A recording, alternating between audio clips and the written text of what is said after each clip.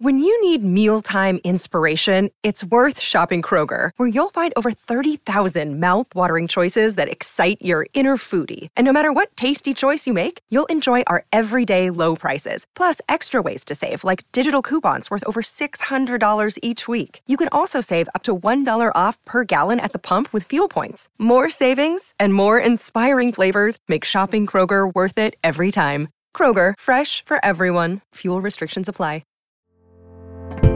Hello, and welcome back to 365 Days with mxmtoon. I'm Maya, a singer, songwriter, video maker, Oakland native, and I believe in female empowerment through education. I'm also a big fan of history. I love untold stories, gross facts, hidden secrets, anything weird, dark, and funky from the past, so each day I'm going to share a few of my favorite deep cuts with you. So let's take a look at today's stories. It's 365 with mxmtoon. New facts every day, so don't leave too soon. I'm gonna teach you stuff, no it won't be tough. Gonna go a year till you've had enough. It's 365 mxmtoon. Today, in 1838, the first women were admitted to college in the United States. The college was Oberlin College Institute in Lorraine County, Ohio, which today is Oberlin College. The freshman class at Oberlin that year included 4 women: Mary Kellogg, Mary Caroline Rudd, Mary Hosford, and Elizabeth Prowl. Yep, 3 of them had the exact same name. Makes sense. In a sample from the 1850 U.S. Census, the name Mary was counted most, 3,233 times, and the second name, Elizabeth, was counted 1,828 times. These women became known as the Oberlin Four. They eventually received the first 4 Bachelor of Arts degrees bestowed on women in America. This made Oberlin the first coeducational college in the United States. Coeducational became shortened to co-ed, which is still how we refer to lots of things that both men and women use: sports, bathrooms, etc. Abroad, women had a few more opportunities in higher education before these developments in the States. A woman earned a law doctorate in Spain in 1608. Individual women were admitted to college in Sweden and the Netherlands in the 1600s, and 2 women earned PhDs in Italy within the next century. John J. Shepard, one of the founders of the school, pushed for the college to begin admitting women. He believed in elevating the female character. Weird way to phrase it, I know. His words, not mine. Shepard was a Presbyterian minister, and he founded Oberlin with Philo P. Stewart in 1832. The two had become friends the previous year in Elria, Ohio. They bonded over their shared belief that the American West was straying away from Christian beliefs.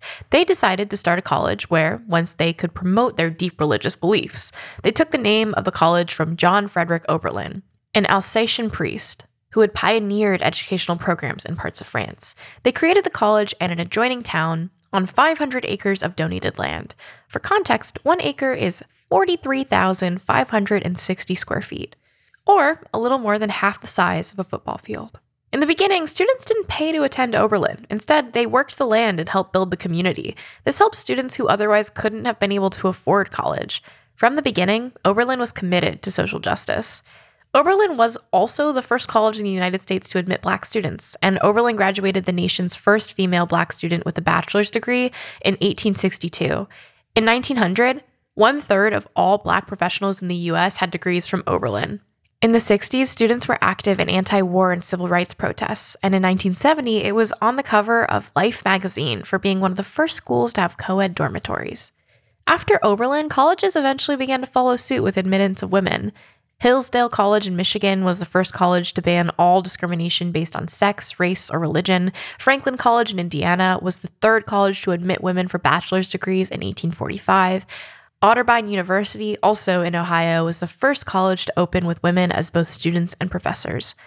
In 1950, women comprised 24% of bachelor's degree recipients, which went up by 35% by 1960, 41% by 1970, and finally 49% by 1980, though estimates do vary.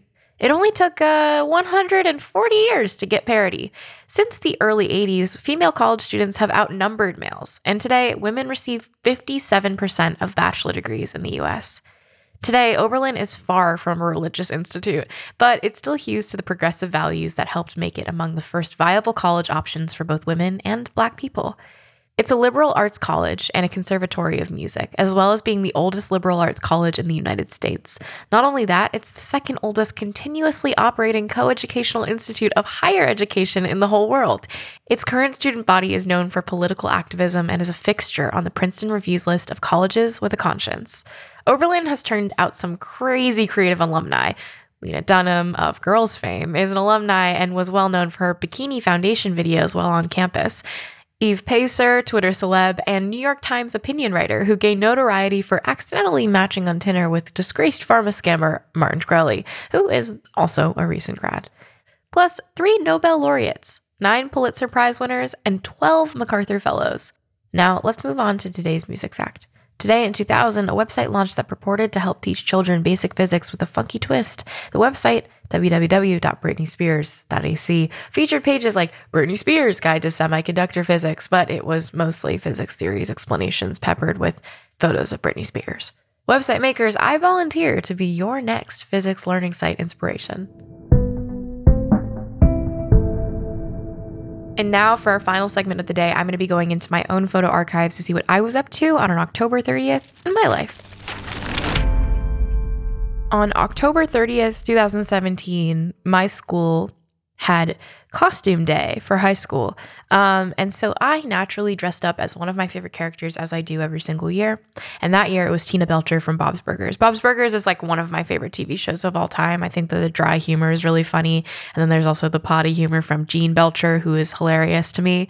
So yeah, there's a lot of good stuff there. But yeah, I don't think my costume for Tina Belcher was very good now that I look back on it. My hair was super long. I wanted to look rather cute, but, you know, Tina has her own charm. I would try and recreate it, I think, if I did it again.